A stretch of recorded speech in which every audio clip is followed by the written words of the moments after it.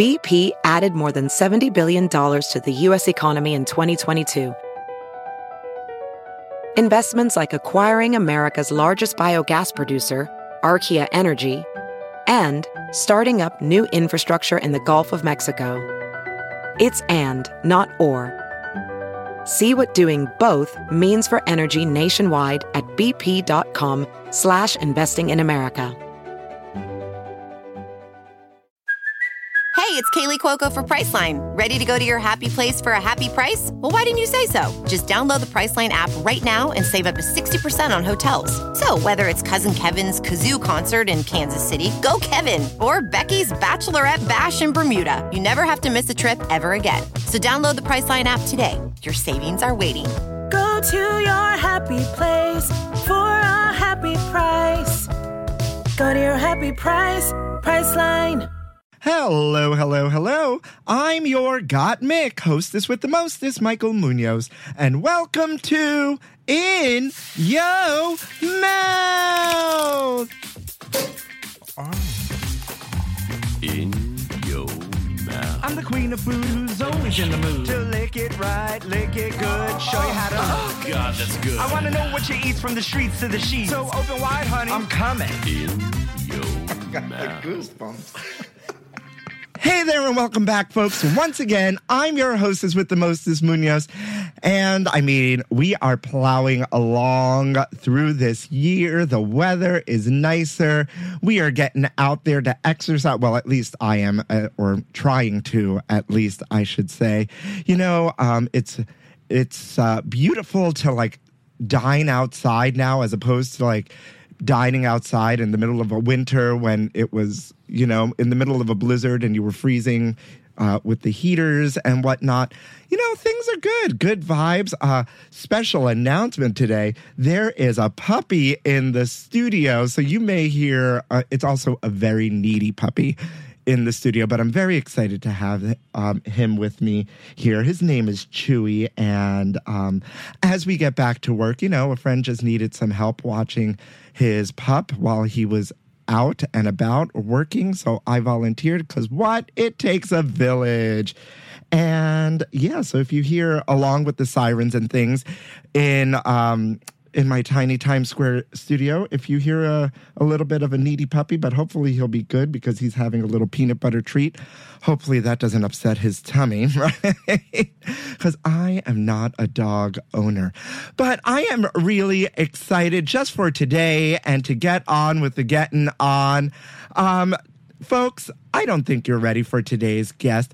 I had the pleasure of having brunch at Jam's Restaurant, which is the One Hotel Central Park, the restaurant in the One Hotel Central Park. And as I was dining and whatnot, I got to meet this beautiful woman who is the head chef. So please help me welcome the one, the only, Miss Ginger Pierce. Say hi. Morning. Good morning. Here. Yes, thanks. Good morning to you. I'm a little worse for wear, as I told you, because this pup kept me up a little bit. Well, you look fabulous. I would never know. I would never know. Well, thank you. Thank you for your kind words this morning. How are you? Doing fantastic. Loving spring weather and the blossoms that are out. The blossoms and those white trees that make the city stink, right? Yeah, for sure. It's like grandma's house, but, you know, with lots of other smells mixed in. Yeah, it's something. There's a whole debate on what they smell like, and it is too early in the morning to get into it. Like, you can look it up. In Your Mouth listeners, you can just look it up on the internet. You know, we get down and dirty here sometimes, but I'm not in the mood. So just birthday, right? So yeah, Google is your friend. But you know what, In Your Mouth listeners, in case you didn't know, and you should know, Ginger Pierce is the executive chef for One Hotel Central Park and Jam's Restaurant, but is also friend to the pod, Chef Denovan Miranda, who was on episode 159, and also friend of Andre Springer, also known as Miss Shaquanda of Shaquanda's Hot Sauce episode 162 if you wanted to revisit or you're new to these parts. She got her start at a vegan raw food restaurant in Marin County called Roxanne's and describes herself as being a Portlandia-level vegan. Now, I never watched Portlandia, but that seems pretty intense. Right, but this I was.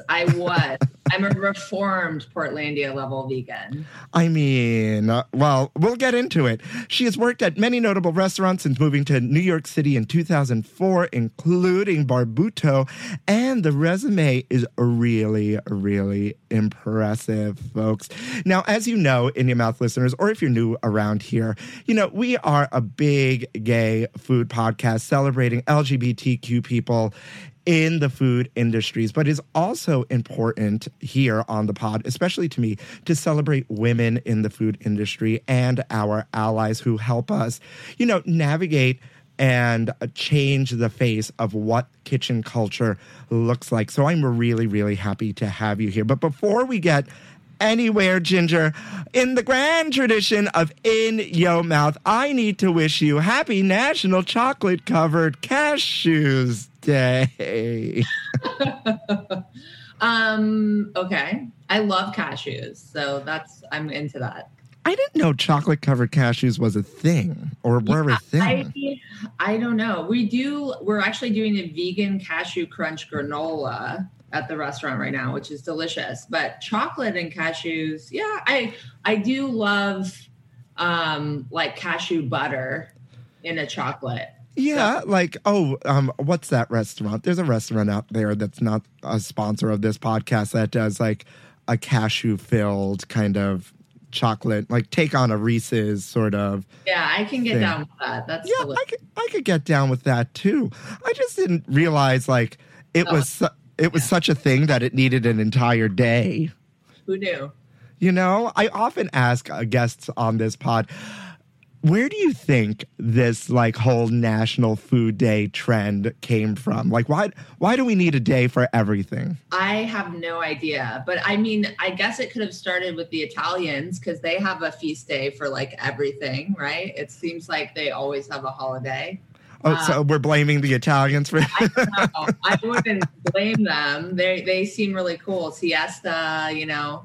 It's in American culture. We need more of that, right? Celebrate. Yeah. A little bit more celebration. Listen, it's a good blame. We can place this good blame on the Italians. Any reason to party, you know, yeah. I'm here for. I am here for coffee. Cheers, by the way. If you're out there, we are recording a little ASMR for your morning, folks. What kind of coffee are you drinking? You know what? I used to be a really big coffee snob, and I still kind of am. Because I went from drinking no coffee to drinking all the coffee and then becoming a coffee snob. But, you know, my Puerto Rican mother just taught me right, and it's Bustelo all the way. Love it. And yourself? I am supporting my Williamsburg family at Partners. I love Partners. So I don't know if I've had Partners.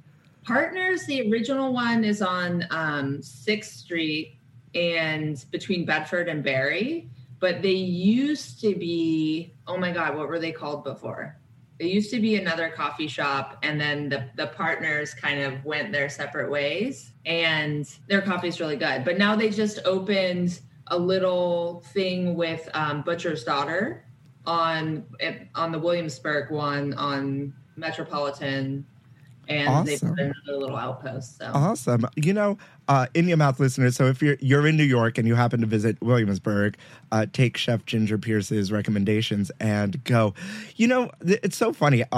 And we're like off the rails already, which I love. But it's so funny. Remember when like small batch coffee was really, really popular, and you know, like it was like the fair trade movement, and now it's just these small batch coffee shops are almost the norm now. Like, whatever happened to like that sort of like movement? I feel like it like just fell to the wayside, and now like everybody's just opening up coffee shops just because we can. I think it's the best. I think it's wonderful because I miss that culture. I remember Gimme Coffee They were like in Williamsburg, they were real trendsetters. And I'm from California. And so Blue Bottle, before it became this big phenomenon, now they're owned by Nescafe. Oh, it's so weird. But Yeah. they were just like at the farmer's market, and they were roasting in a warehouse in Oakland. And it was just like the guy that started that company was always at the market. I think that's so cool. Yeah.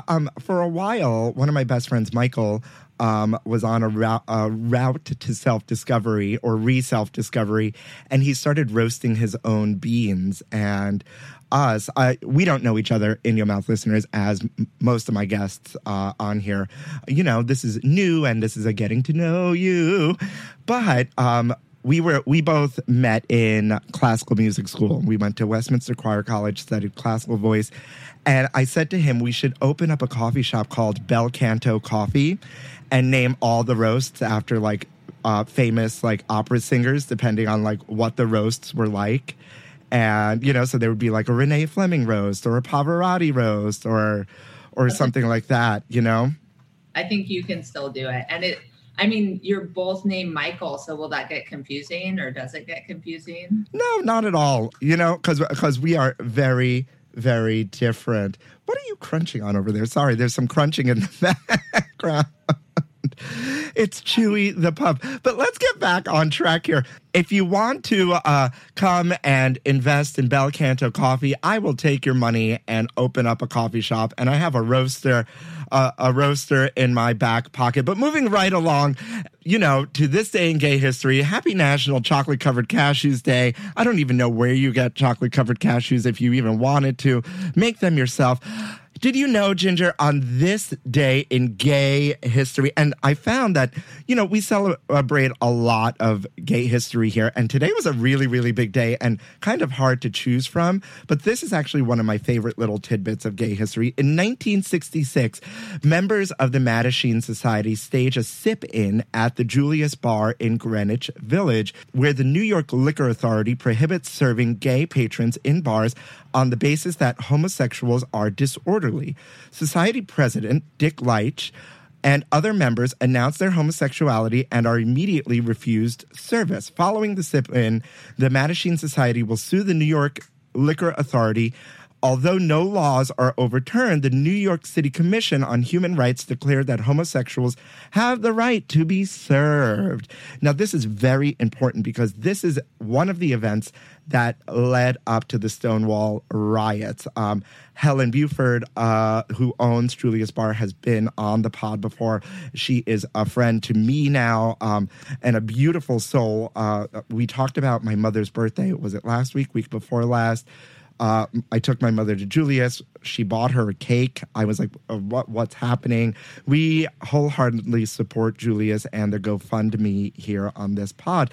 But it's just so interesting that this was one of the events that led up to the Stonewall riots. That's incredible. And like, you know, it really makes you think about all the people that laid the foundation for acceptance and, you know, really basic human rights.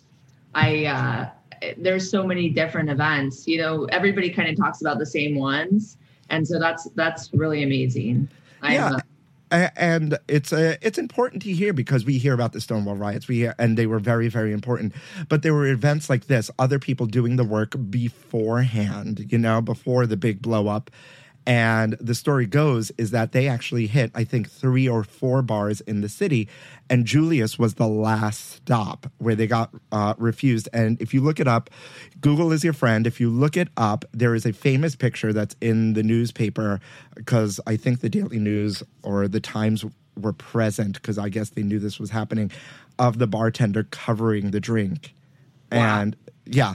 And so it hangs in Julius Bar now, alongside a picture of yours truly as well. So it's iconic. And shout out to Julius Bar for surviving through the pandemic. And, you know, we're going to get into a little bit of, you know, what the future of restaurants look like as well with you, just because as head chef of a really amazing restaurant, I think it's really important to talk about. But I want to start at the beginning and talk about where your love of food began and how that came to be. For me, I was born in Alaska in a like woodsy upbringing. And then I was moved to the San Francisco Bay Area.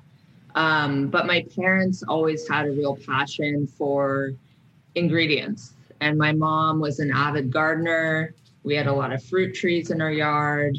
We had, she was always growing tomatoes. I could go in the backyard and just like eat things off the vine.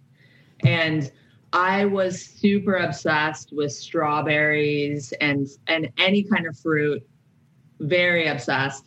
And when I was a teenager, I was also like very into the environment. And growing up in California, there was always drought. We were like, my mom was, we'd have to take a shower with a bucket in the shower so she could save the water to water the garden. And I really absorbed that, and I became a vegetarian and then eventually a vegan. And in those days, in the 90s, there really wasn't a lot of vegetarian and vegan food readily available. So I was like, I have to learn how to cook, right? And I ended up being so into it that I went to culinary school. And I started culinary school as a Portlandia level vegan. And I started working at the farmer's market in San Francisco for a farm called Star Root, actually in Berkeley, technically.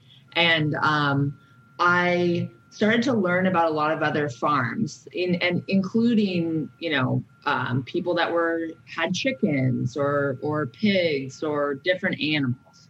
So once I moved to New York and I started at Barbudo, my philosophy evolved a little bit. And for me, it wasn't so much, it was about local and seasonal and understanding where your ingredients come from and, making sure that you're supporting farms that are like doing it the right way.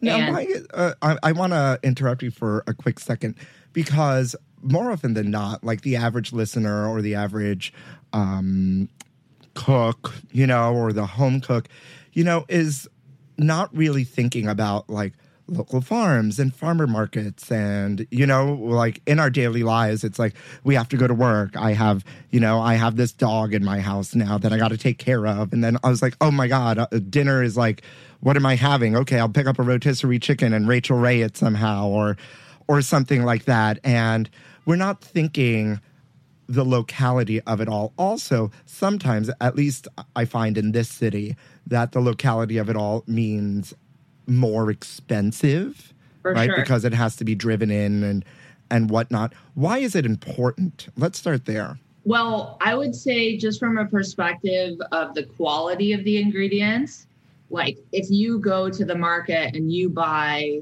asparagus or radishes or something like that, it's going to be way more flavorful. It's also going to last so much longer. When you're going to the supermarket and you're like Key Foods or whatever it is, and you're buying asparagus, it's often been picked way before. So one thing that I found from the farmer's market is that you can keep the things in your fridge so much longer. And so you get a much better shelf life, but also you will find that a lot of those seasonal vegetables are actually cheaper at the farmer's market. And in New York City, they're all over the place right now. I will say in the winter, you're going to see potatoes, carrots, and onions, and that's going to be about it. But one thing that's really cool is the farmers markets take the EBT cards. You can use the food stamps or the those credits towards the market, which I think is amazing. And they're all over the boroughs. I didn't even realize that, and why would I? Because I'm just not on EBT. But sure. That's a really interesting tidbit that I didn't realize that that program extends to the farmers markets. And wow, I didn't even realize. I actually don't even know how that works.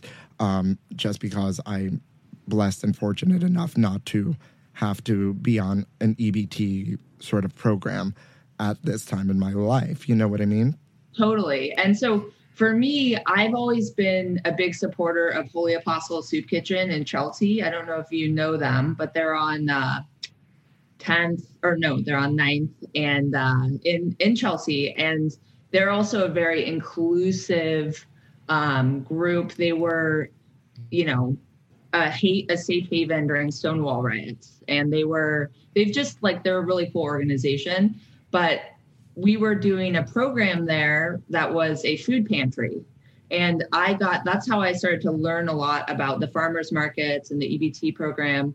But in that food pantry, we were incorporating local and seasonal ingredients. And, you know, it's so important that all communities are able to have access to like good, nutritious food. And I think it's important too to support those local vendors and communities. You were saying like it costs more because it gets driven in, but really we're flying stuff from all over the world, right? We're getting blueberries from Chile, and we're getting like it out of the season. So you're getting something that's like less good coming from across the world.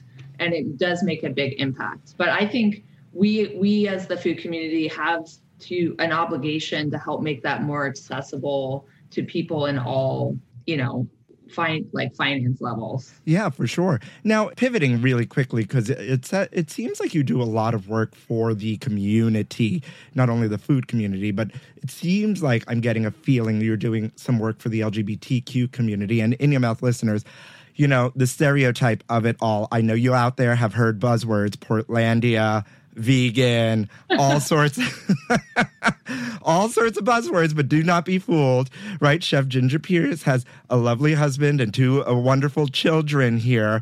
Why is it important to like kind of extend your services beyond yourself to this community? Well, to be real with you, I am married to a heterosexual cisgender man, but I do not identify as a heterosexual woman.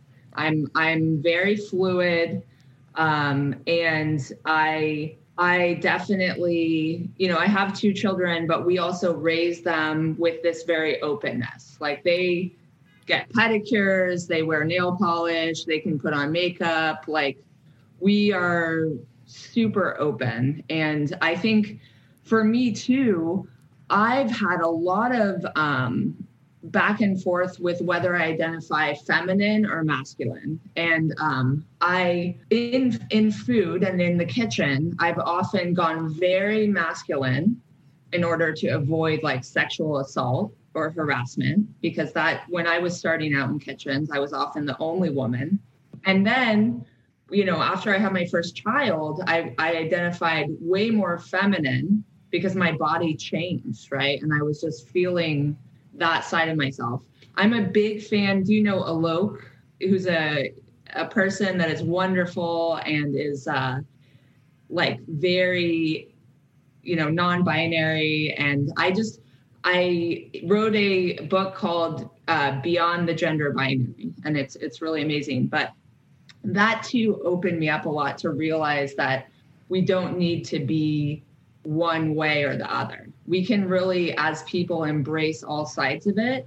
And really the concept of gender is just bullshit. It's like, you should be who you are and you should feel free to be who you are. And so to me, how that translates into the kitchen is we need to really make that a part of our culture by, number one, stopping the idea that, like, you know, I love that companies are moving away from having women have these things they can wear and men have these things they can wear, and it's acceptable for women to have nail polish or whatever, because like that's very important that we're having that within our companies. But it's also just making people feel supported and comfortable and listening to what they need. And so the culture of the kitchen previously was very much like aggressive and very kind of bro-y, masculine. It still is. Is it not? It depends on where you are. For me, no. I would say that I'm a very high energy person. So I bring a lot of like energy, but we are a very like mixed gender kitchen, and we are, we just don't, I don't allow that. I don't want any of that. You know, if that's the kind of energy we just can't have that energy in the space. And so a lot of the way that we operate is about making people feel included and comfortable, and trying to design an environment that really supports the team. Because, you know, it's my belief it should be mutually beneficial. Everybody should be contributing and everybody should be getting back from it. Yeah. And that's amazing. And you know what? This is a story we haven't heard on this podcast before. A story of gender fluidity, a story of, you know, finding yourself and being who you are and comfortable in that skin in this way, and not defining yourself, you know, as what, like putting yourself in a box is what I'm trying to say here. And so, thank you for that, right? Because that's, I think, important to hear, especially for, you know, I often say ad nauseum at this point that it's important to hear these stories, and you never know who's listening.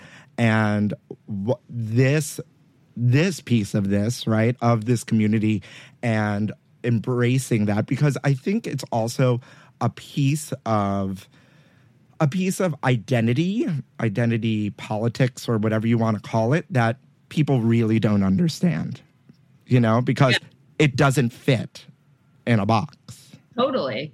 And, you know, I'm super inspired by people like Billy Porter, who are just like very authentically themselves. And for me, I spent so much of my life trying to figure out what I was supposed to be within the confines of all of these concepts and ideas built and constructed by society. And the more that I just am who I am and expressing, you know, who I am when in that, because sometimes I feel hyper feminine and sometimes I feel hyper masculine. And like, if you just let yourself be what you are, I just feel so much better. It was like something like literally chains being taken off of me, because I realized, you know, it wasn't until I started to see this a lot more in pop culture that I was like, wow, other people feel like this. You know, there's other people that are not necessarily, it's just, there's so much more gray area. Everybody wants things to be very black and white, and there's just so much more gray area. Do you watch RuPaul's Drag Race? No. So I'm a big fan, and this season, I know it can be problematic because of the women. You know, it's very specific kind of female beauty, but Gottmik this season has just been a revelation. I really love Miss Simonier this season too. I just love, and Rose as well. Candy Muse, you know, I think she's something really special, but the looks haven't been there as much for me. But yeah, Gottmik has just been. It's so delightful to see someone just coming into themselves in a way, and we've watched it in this season as kind of a journey. Yeah, and the interesting thing about Gottmik, and now In Your Mouth listeners, if you are not Drag Race friends, Gottmik I think identifies as non-binary, but they are transgender as well. So, you know, it's a lot to take in if you're not, like, you know, if you're new to it, you know, to figure out. And then on top of it, add the drag, right? But I feel like that's what makes it such a revelation, is because you have a transgender man that is doing female drag. And so that identifies as non-binary. It's non-binary. So it just flips the whole fucking thing on its head. But that is there's so much beauty in this world, and that is so beautiful. Exactly. And the whole storyline of them being like, I never felt right because I feel like a feminine presenting man. Yeah. And that storyline about like, I can be all these things and it's fine. Yeah. You know, absolutely fine. Who do you think's going to win? I mean, I think it's really tough. I honestly, to me, right now it's between Rosé and Gottmik. Even though Rosé's last look was just like, I don't know what was going on with that makeup, the tartan she had already done, the Little Mermaid hair, like what was going on. I love you, Rosé. Maybe you'll listen to this one day, but I also love Simone. Simone to me is just the most gorgeous, regal, like wonderful person, so vulnerable, such a beautiful story there. So it's tough. It's a tough call. I think I will discount Candy, even though I like Candy is just a lovely person, and the looks have not been there for me. Yeah, Candy's storyline is important especially because of what she said towards the end. And once again, we took a left down this yellow brick road. And I'm okay with it. I'll bring us back. But Candy's storyline is important because of what she said about how there's loud, feminine, Afro-Latino kids like growing up in the barrio, right? And it's okay, right? And giving that platform. And once again, it's kind of what this podcast has turned into as well, hearing those stories. You never know. And it's what she said. You never know who's watching. So if you're out there and you're listening to this, I'm here representing you. It's the whole representation matters. It's the whole you coming on here and, telling me or me getting to know you and being fluid and being open about that and being open about like how you feel like, sometimes masculine, sometimes feminine, how you raise your children, in a very like just non-gendery sort of way is important, right? And yes, the food is important and we love the food, right? But the food is a vehicle, as food often is. Yes, wait, I'm roaring it back, Munoz. Right? The food is a vehicle to get these stories, right? It's around the dinner table, right? Yeah. All sorts of major things happen around food, center around food, right? And speaking of things centering around food, I think now would be a great time to take a little bit of a break, right? Because we're off the rails anyway, to introduce you, Ginger, to my favorite part and the audience's favorite part of the pod, a little something we like to call Food News Updates. Food news, honey. You ain't ready, girl. Spill the tea. News update. Snakes and lettuce. Shoppers in Australia find venomous snake in Aldi fresh produce bag. I mean, I'm not surprised because Australia has like all the scary stuff, right? All the scorpions and snakes and spiders. So, I'm not really that surprised, I guess. Could you imagine just like being in the kitchen at Jams and just like opening the mescaline to like make your salad and out pops a snake? That would be really, but I've found some strange stuff in the lettuce anyway. So farms, you get little creatures sometimes. You get like worms and things, right? Because especially if you're buying like if you're sourcing locally from these farms and whatnot. In an early restaurant that I worked at, I also would often find beers in the lettuce containers because the line cooks would hide them there. And like the place to put the secret beers. Yeah, ghost beers. Drinking at work ever, but that's what they did there. So ghost beers. Yes, I used to work for a very popular restaurant where we weren't treated the best. So we just, treat your employees well, folks, because if you treat your employees well, they will work for you as opposed to decide to say fuck it and drink on the job and not care. And so, we would work like 4 or 5 doubles in a row or 3 doubles in a row and just be over it. And while we're polishing glassware, we would have beers under the napkins in the glass lugs. The crates that hold the glass is in the dishwashers, in your mouth, listeners, if you're not familiar with the restaurant speak. And we would call them ghost beers because we'd be polishing silverware, but we wouldn't be because they'd be covered by the napkin. You got to have your tricks, right? Right? I mean, so a Sydney couple received a fright when they discovered a rare venomous snake in a bag of supermarket lettuce. The juvenile pale-headed snake, Hoplocephalus bitoquatrius, or however you say that, you know, I speak Latin now, was tucked into a 2-pack of Cos lettuce, which Alexander White and his partner, Amelie Niat, purchased from an Aldi supermarket in Sydney. They had to call animal control. But you know what? Fret not, because they washed the lettuce thoroughly and used it in a wrap. That's terrifying. That actually is terrifying now that I think about this venomous snake. But I guess if they're Australian, they're used to it. They're everywhere there. Yeah, apparently the reptile was... Yeah, the reptile was 20 centimeters long and appeared to have been sleeping peacefully in the lettuce. That's crazy. Right?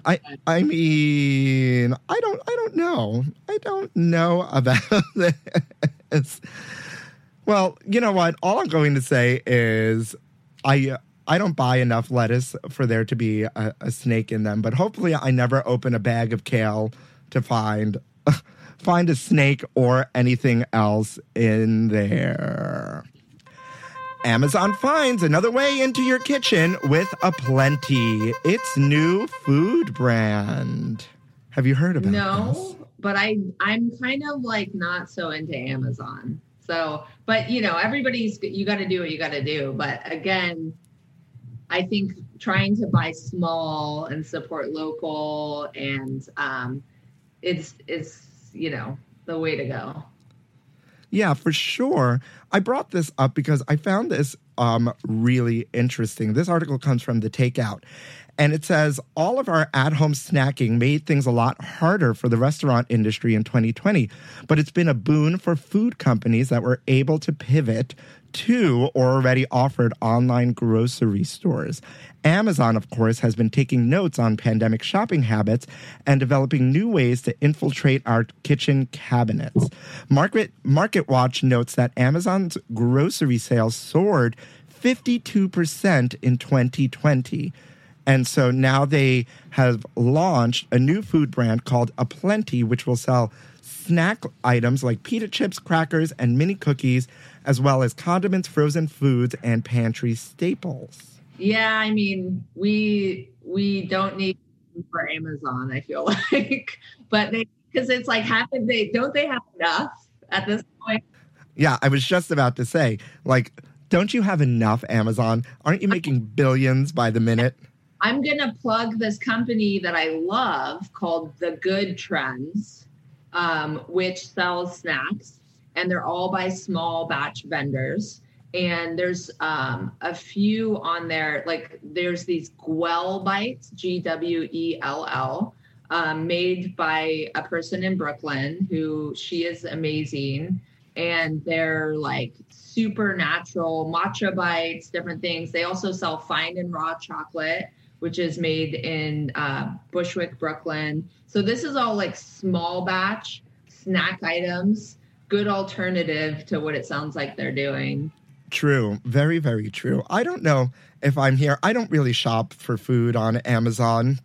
Yeah. I think personally, even though I have ordered like online grocery shopped, like especially in the height of the pandemic when we weren't going out. But yeah. I find it weird that somebody else is grocery shopping for me. It also is like triple the price. Totally. And especially in this city. You don't get the good stuff. You like if you buy produce, it's like they smashed it into the strawberries. They just like no one's checking, and that's what I find weird about it. Even though the first guy who delivered to me during the pandemic, because it was the really, really scary point. I remember going down to get the groceries, and I had extra masks and gloves, and I just packed them all.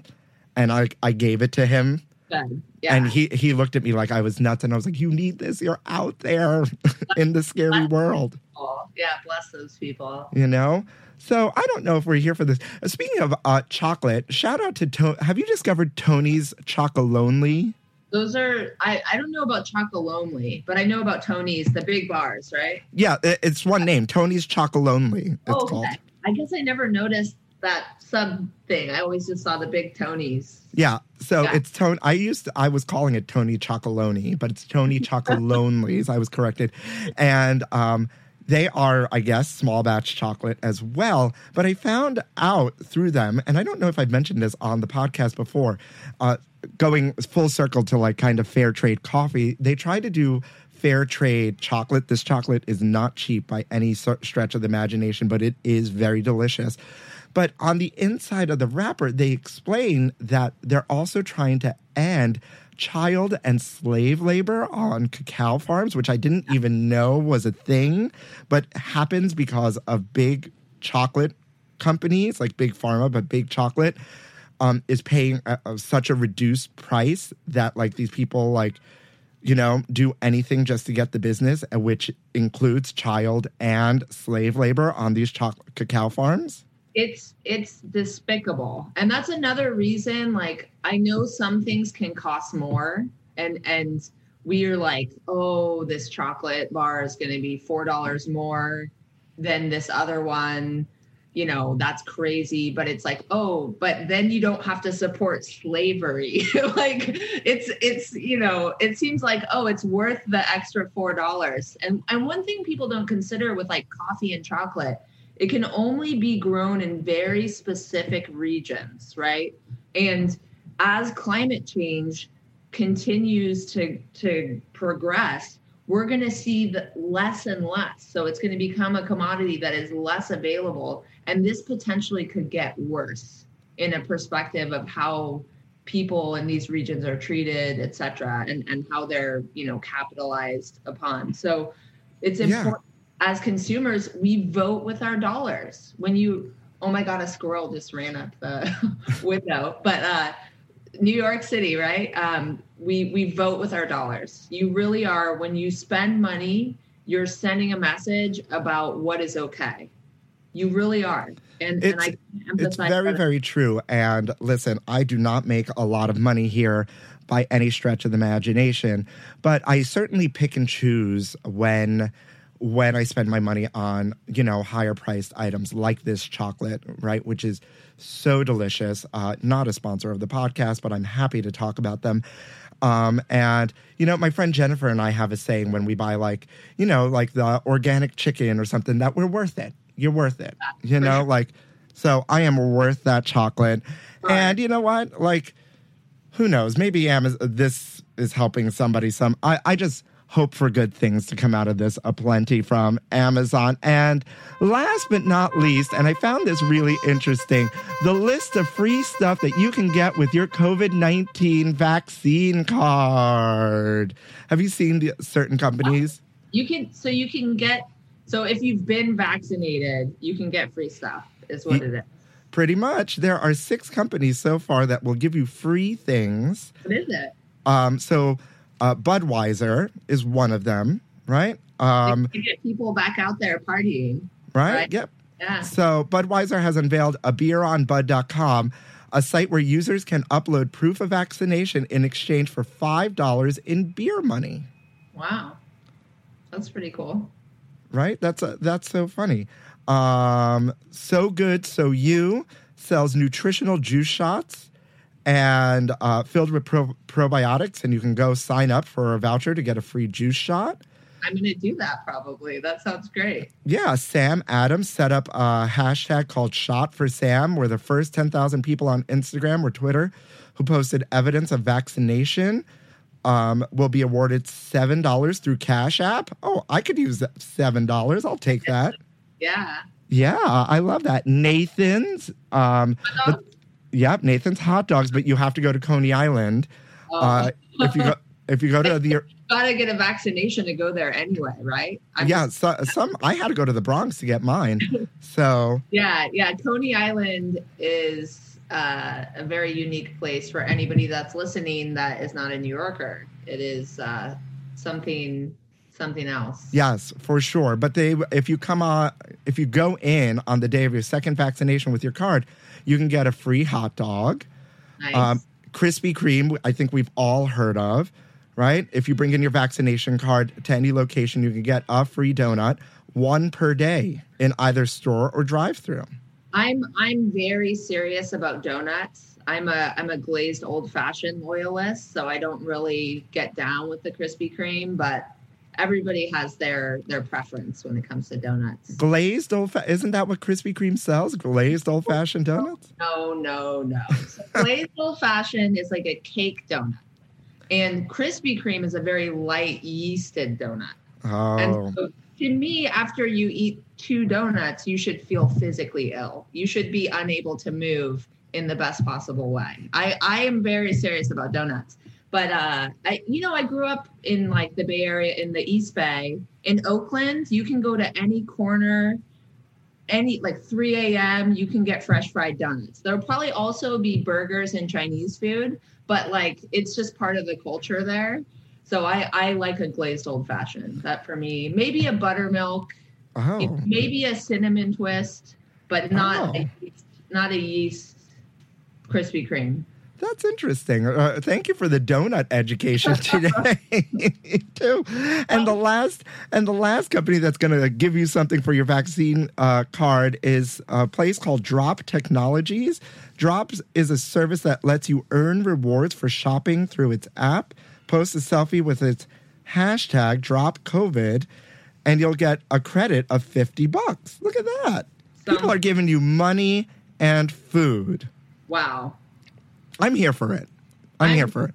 Take what you can get, you know? I mean, anything to get these people vaccinated, to get us back to some sort of sense of normalcy. And with that, I think that's a great way to end. Food News Update! You're going to take all this news into the kitchen with you, Chef? Absolutely. Right? What do you think the future looks like, speaking of, like, coming back to the new normal? Because I don't want to go back to the before time, because so much was fucked up as is. Like, never ever, never again, never again. What do you think the new normal is going to look like?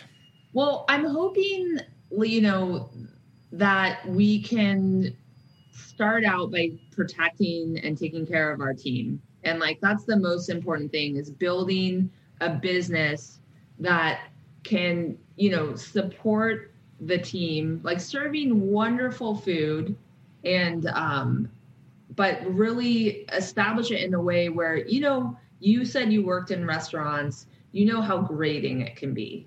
And I really truly believe it doesn't have to be like that. If you look at the way that things are operating, you can adjust them to take consideration of how it affects not only the guest, but the people that are operating the business. And I think there needs to be more of a focus on that in the years to come. And I think COVID is a good opportunity to shift the focus to that, because we have to keep people safe. And we've done, there's been a culture of like, you can never call out, right?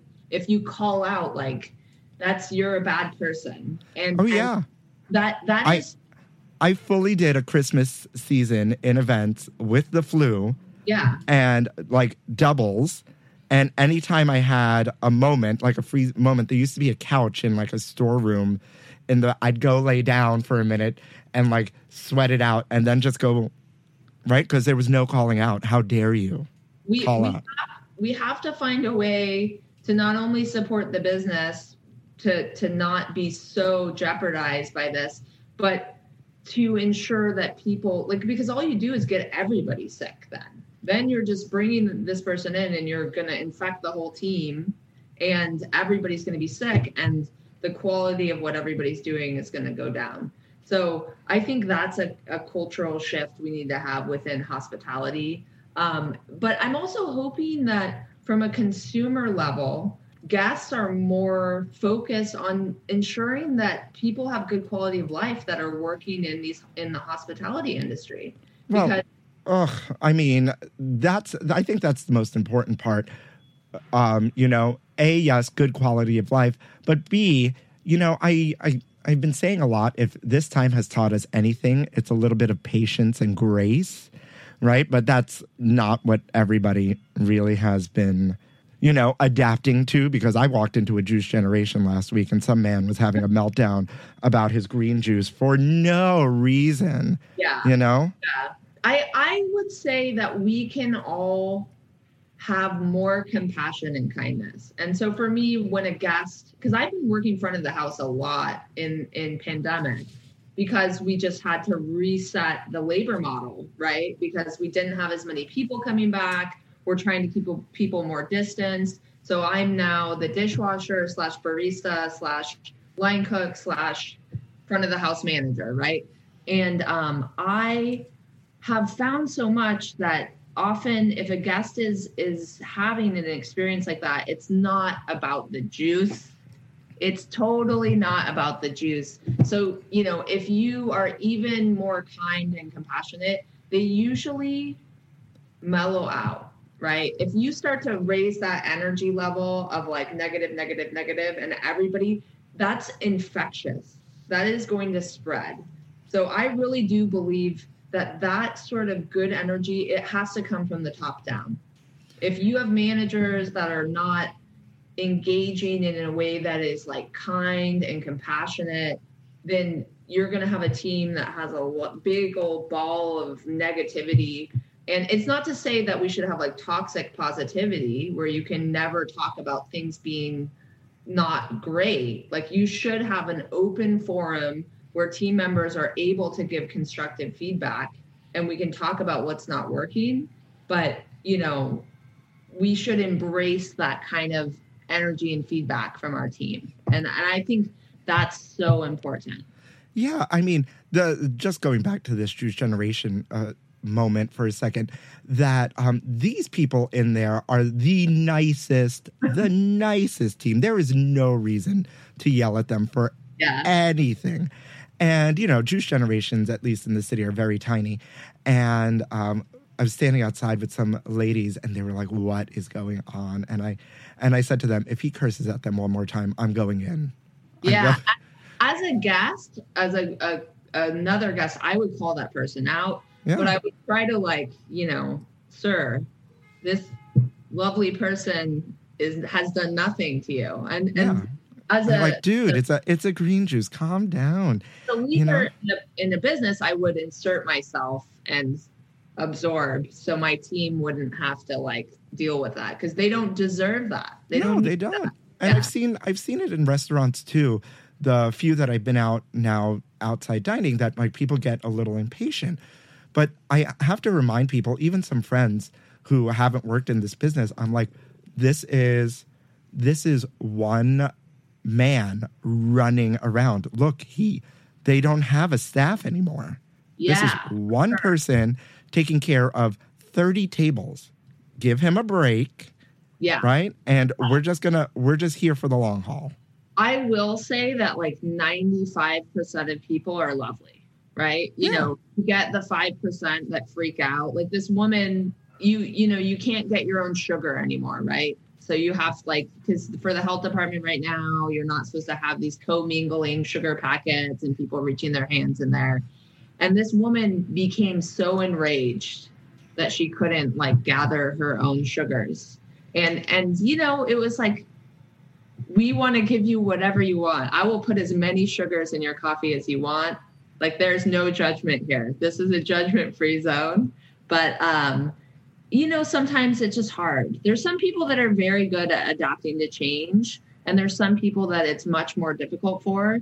So I often find myself going too deep into this psychological, like, what happened to this person that makes them so upset about their sugars, you know, and try to have a lot of compassion for them. But I think the more that we collectively do that in all of our spaces, the kinder the world can be. It doesn't mean you should take shit from anyone, right? It doesn't mean that you deserve it or you have to take that. But I think being more patient and understanding is important. It's definitely the key. And I guess that's the life lesson for today and always. Just, you know, a little patience and grace. You know, will get you through, you know, Agreed. most or any of the situations that you'll be dealing with as we slowly come out of all of this.